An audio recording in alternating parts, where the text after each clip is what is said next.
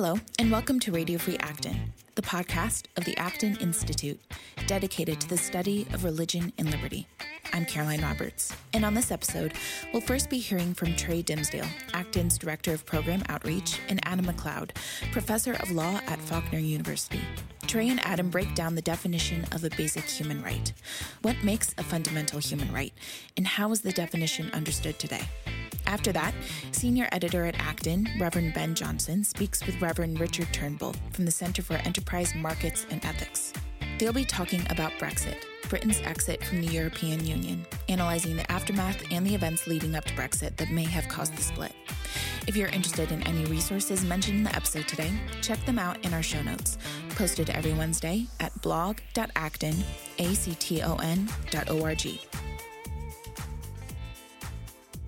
Hi, this is Trey Dimsdale, the Director of Program Outreach at the Acton Institute in Grand Rapids, Michigan. Thank you for joining us on our weekly podcast. I'm joined today with Professor Adam McLeod, who teaches law at Faulkner University at the Jones School of Law in Montgomery, Alabama. Professor McLeod is going to be joining us later in the fall in a conference, the third in a series of three transatlantic conferences in Munich. The theme of that conference is Liberty, Inequality, and Constraint. And Professor McLeod is going to be addressing the question of basic human rights. So he's joined me today to have a short discussion on that. Professor McLeod, thanks for joining us. Thanks for taking your time to talk to us today. Thanks, Trey. Glad to be here. So the first question that I have for you, for our listeners, is I was wondering if you could just give us a quick definition of the concept of a right. Maybe let that bleed into a proper definition of the concept of a fundamental or basic human right. That's a term; those are terms that get tossed around in our culture quite a bit. We'd be appreciative if you could bring some clarity to that for us. Sure. Well, the classical idea of a right is something which directs someone's practical deliberation and choice and action. In other words, the classical idea of a right is what is right to do or not to do in any particular circumstance or in general. So if you look at classical jurisprudence, if you look at classical moral philosophy, and the way that the idea of a right was used in law as well up until, a century ago, really, the idea was that if I know what someone's rights are, then I know how I am to act toward them. So, for example, I made a promise to join you on this podcast, and so you have a right that I join you on this podcast. Leave aside for the moment question whether it's a legal right or a moral right. It could be either, depending on circumstances. Similarly, I have a duty not to defame you on this podcast, not to falsely accuse you of something or tell some story which casts you in a bad light while we're talking together today. And so you have, as a result, a right not to be defamed. That's the classical idea of a right. What you see coming up in more recent times is a sense of a right as a device for securing entitlements first. And so to say that I have a right to, say, health care or a right to receive some sort of benefit from somebody, sort of sneaks into the vernacular, over the last several decades. And then eventually that is further transformed into essentially what I want. So what I have a right to becomes something that I want. This is obviously hugely problematic for reasons that I'm sure we'll get into in a few minutes. But, that I want a ham sandwich doesn't mean that I have a right to a ham sandwich. It might be the case that there's no ham on hand, or it might be the case that I'm in a Orthodox Jewish neighborhood or a faithful Muslim community, say in New Jersey or Michigan, respectively, and everyone there has a right not to serve me any ham. So the idea of a right has sort of devolved from the classical idea that a right is supposed to direct our actions and our deliberations and our choices toward what is right to do or not to do. To, well, it's what I want, and therefore I should have it. The fundamental right, a right that is fundamental historically, has referred to a duty with which it correlates. That is, again, a right being something that directs our actions and our inactions and our choices and our deliberations. If you understand a fundamental right in terms of the duty that it imposes on somebody, you can understand a fundamental right as giving rise to a duty not to cause harm. So if you think about the fundamental right to life, what does it really mean to have a fundamental right to life? Well, fundamentally, it means two things. One, that nobody has a right to kill me, and secondly, that everyone has a duty not to kill me. And insofar as their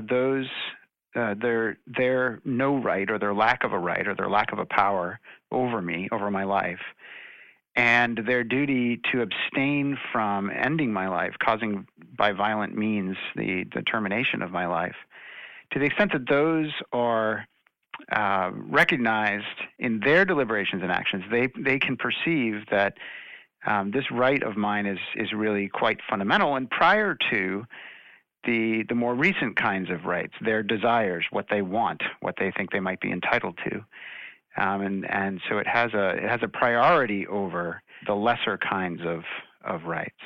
When we look at the landscape of Western society today, and we tend to use the term right and the fundamental right in a way that's almost flippant with regard to kind of like the historic classical understanding of it. The French, the High Court in France recently, for example, held that it was a fundamental right that people should have access to the internet. How exactly does that type of evolution of the concept actually imperil legitimate rights, like the right to life, like you just mentioned? Yeah, it's really problematic. What we have now in the West is what Harvard legal scholar Marianne Glendon calls rights talk, where every desire, every want, every claim or every assertion is expressed in terms of rights. And the result of this is that you have putative rights in conflict with each other. So you see this very, very vividly in the most controversial issues. Those who would defend, say, restrictions on abortion speak in terms of the right to life, and those who oppose restrictions on abortion speak of the mother's right to determine her own bodily autonomy or her right to health or so forth. You see this in the public accommodations disputes between those who say, well, I have a right of conscience or a right of religious liberty or a right of free speech not to be compelled to use my business to communicate something I believe to be untrue, say that marriage has a nature other than man-woman union. And then on the other side, you see people saying, well, no, I have a right not to be discriminated against. So it can't be that both of those rights are right.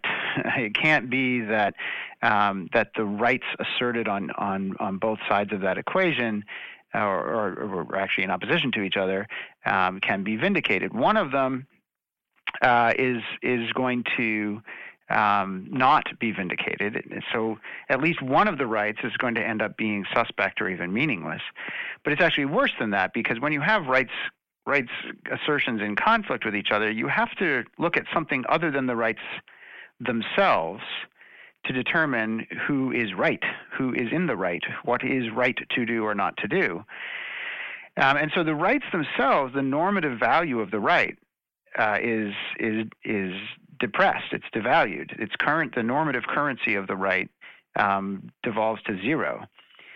And so the right is no longer actually doing the work in our deliberations and our actions.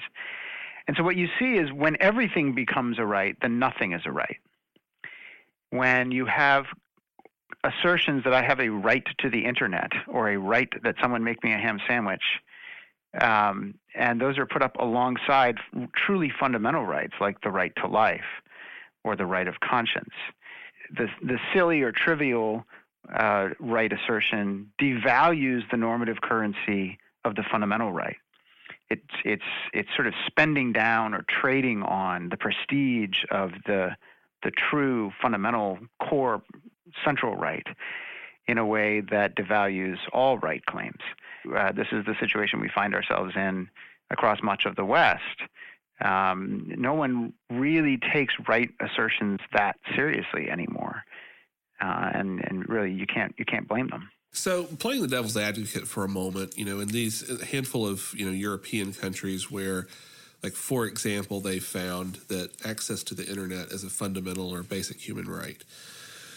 These are things that presumably create these decisions, and these policies are things that presumably create a burden that's placed on the state to actually provide that. And the argument is that as technology has evolved and as technology has influenced the main currents of life, both commercial or social, that a failure to be able to have access to information and access to the internet creates an unjust underclass.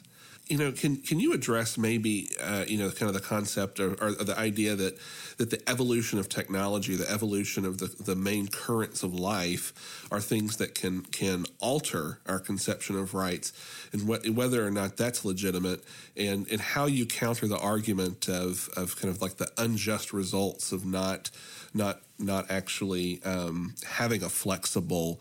Are the purported unjust results of not having a flexible definition of rights? Well, there's two things going on there that I think deserve attention.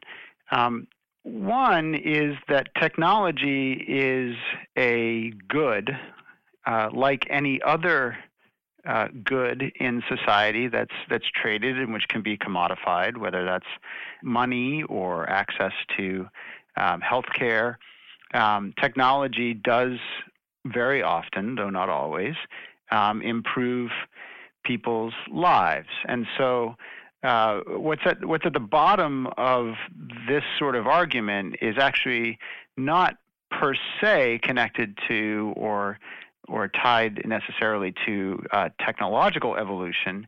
It's fundamentally a question about whether we have a right to equal access to goods or equal use of goods. And of course, that's a very, very old debate.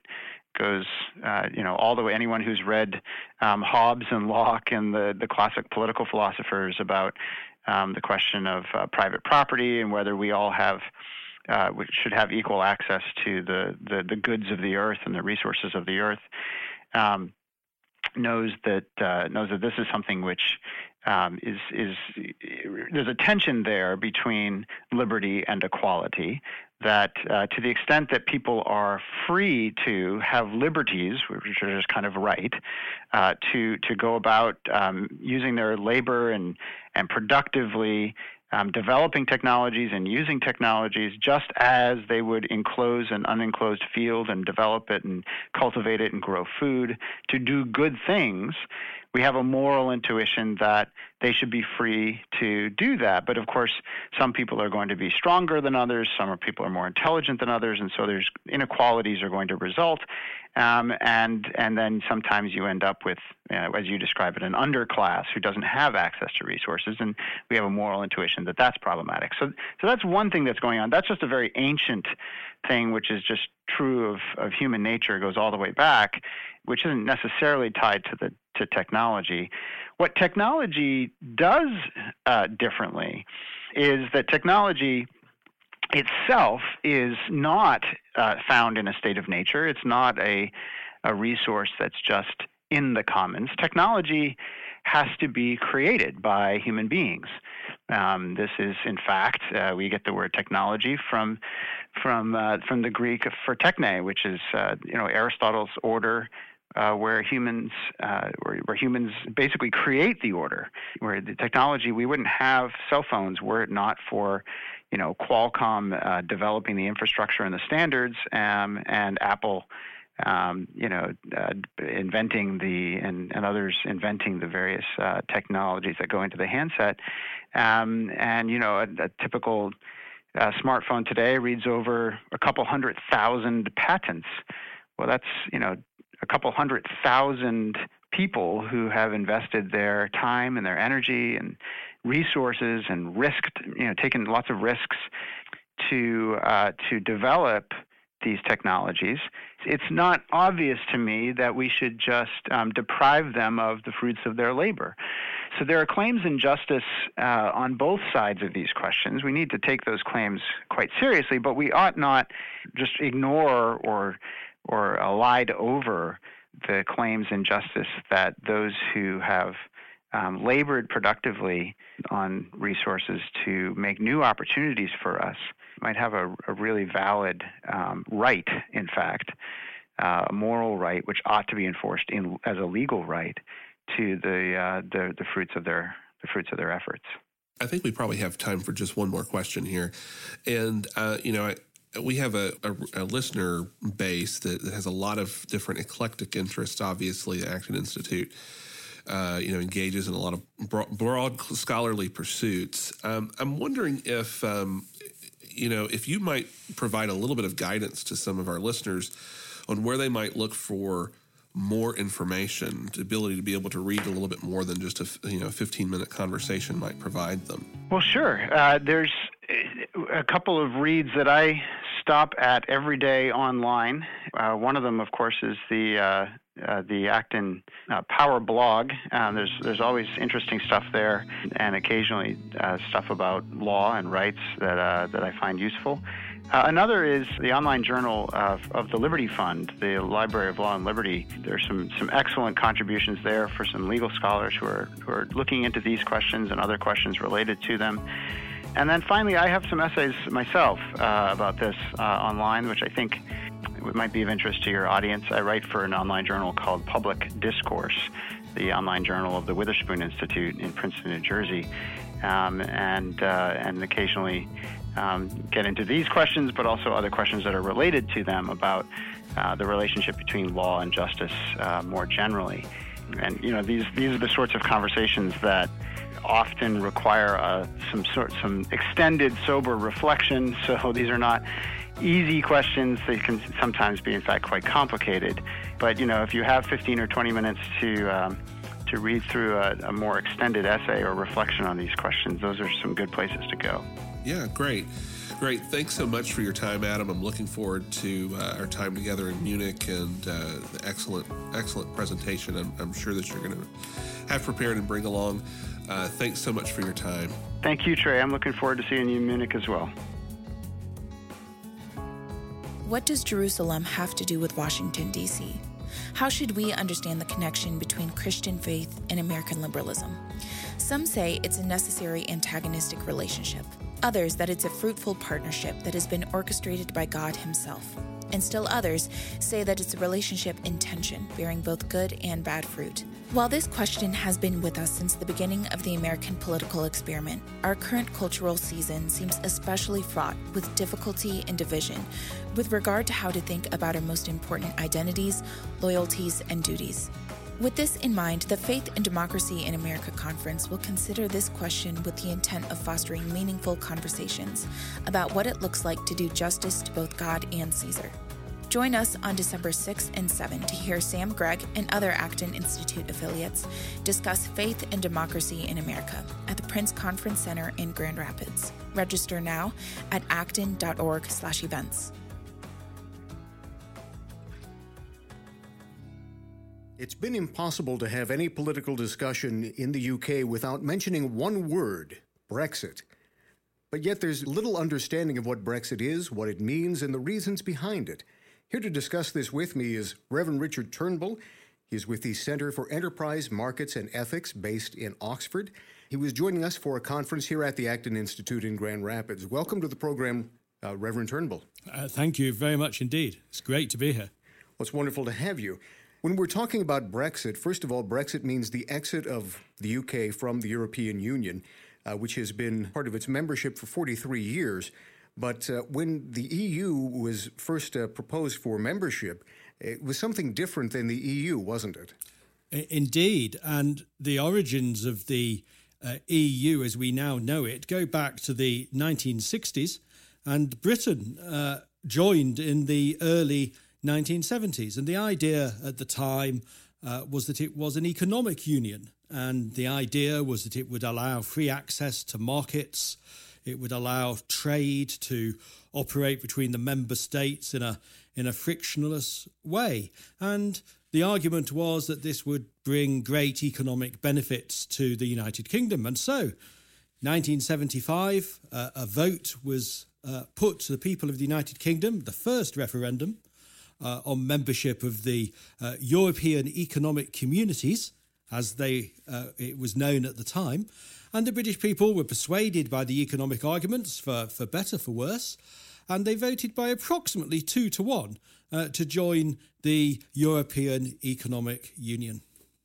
And the EEC at that time was more of a free trade agreement than it was a supranational political structure. It didn't have any real impact in terms of UK sovereignty, did it? Precisely. It was almost entirely a trading and economic bloc. And it had its institutions, but it was controlled by the politicians. And to begin with, it didn't even have a directly elected parliament. That came along later. And of course, one of the big stories about Brexit, British exit, is understanding what changed in that time, what changed from that original vision of an economic bloc, a trading bloc, and so on, into a political institution that threatened the sovereignty of the United Kingdom in the eyes of many people, and which potentially at least lost the economic benefits that were promised. And that happened over a course of 40 years, and the European Economic Community became the European Union through a treaty known as the Lisbon Treaty. And the Lisbon Treaty established political institutions. It established the supremacy of the European Court of Justice. It established the so-called four freedoms: freedom, movement of goods, the movement of capital, the movement of people. And that became a significant feature in the years to come. But you see, the British people were never asked whether they wished to join a political union and surrender some of their sovereignty. So if I may give an analogy, it's rather like the United States having a free trade agreement with Canada or a free trade agreement with Mexico, but then not being asked whether they actually wish to have their sovereignty pooled, their sovereignty shared. Because one would guess that if the American people were asked, do you wish to share your sovereignty with Mexico, the answer would probably be no. And this was true for Britain. So the Lisbon Act was passed in Parliament, but the British people at that point were never asked, do you wish to be part of a political rather than an economic union? And that was 1992, wasn't it, that the Lisbon Treaty? Indeed. Yes. And so from that time forward, it's slowly been accruing power in Brussels and greater say over what its member states say and do. So if we could, maybe you and I should discuss two separate tracks, which is, to begin with, what are the real problems with EU membership in terms of your perspective as someone who believes in free markets and faith from the UK? So there are two issues really here. Let's deal with the economic issues first of all. And I suppose one might characterise it in this way. Is the European Union a free trade area, or is it a zone of protectionism? And the answer is, if you're on the inside, it looks like a free trade area. But if you're on the outside, it looks like one of the world's biggest protectionist zones that exists. And so anybody from outside of the European Union importing goods into the EU faces a significant tariff. And in addition to that, the free movement of services, of goods and of people and of capital means that isn't applied to those from outside of the bloc. So actually, the real economic complexity is that, yes, it is a market. Yes, it probably is a good thing to have access to a market, but it isn't the free market that people think it is. It is actually a protectionist zone. And if you think about it then from the point of view of British economics, you have to ask the question, well, were we better off economically remaining in this free market, remaining in this sort of free internal market, or actually would we better off being able to trade freely, not just with some countries in the world, but with all countries in the world? And from an economic point of view, that was the big shift, really. But I think there was also a political side, and the political side I sort of hinted at a few minutes ago. Yes, I was going to say perhaps we should distinguish that very real issue from the reason that most people voted to leave the European Union. But I wonder, before we touch on that, if you might also speak just a little bit about economic regulation coming from Brussels. Yes, of course. So there are two other particular aspects of the economic impact of being members of the EU.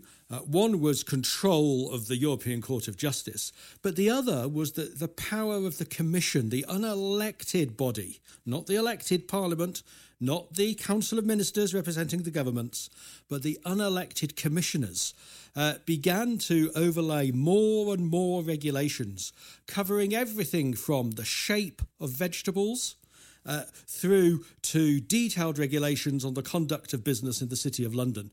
And particularly some people in the asset management industry, for example, felt that there was direct discrimination against any smaller firms, and the discrimination was always in favour of the big players.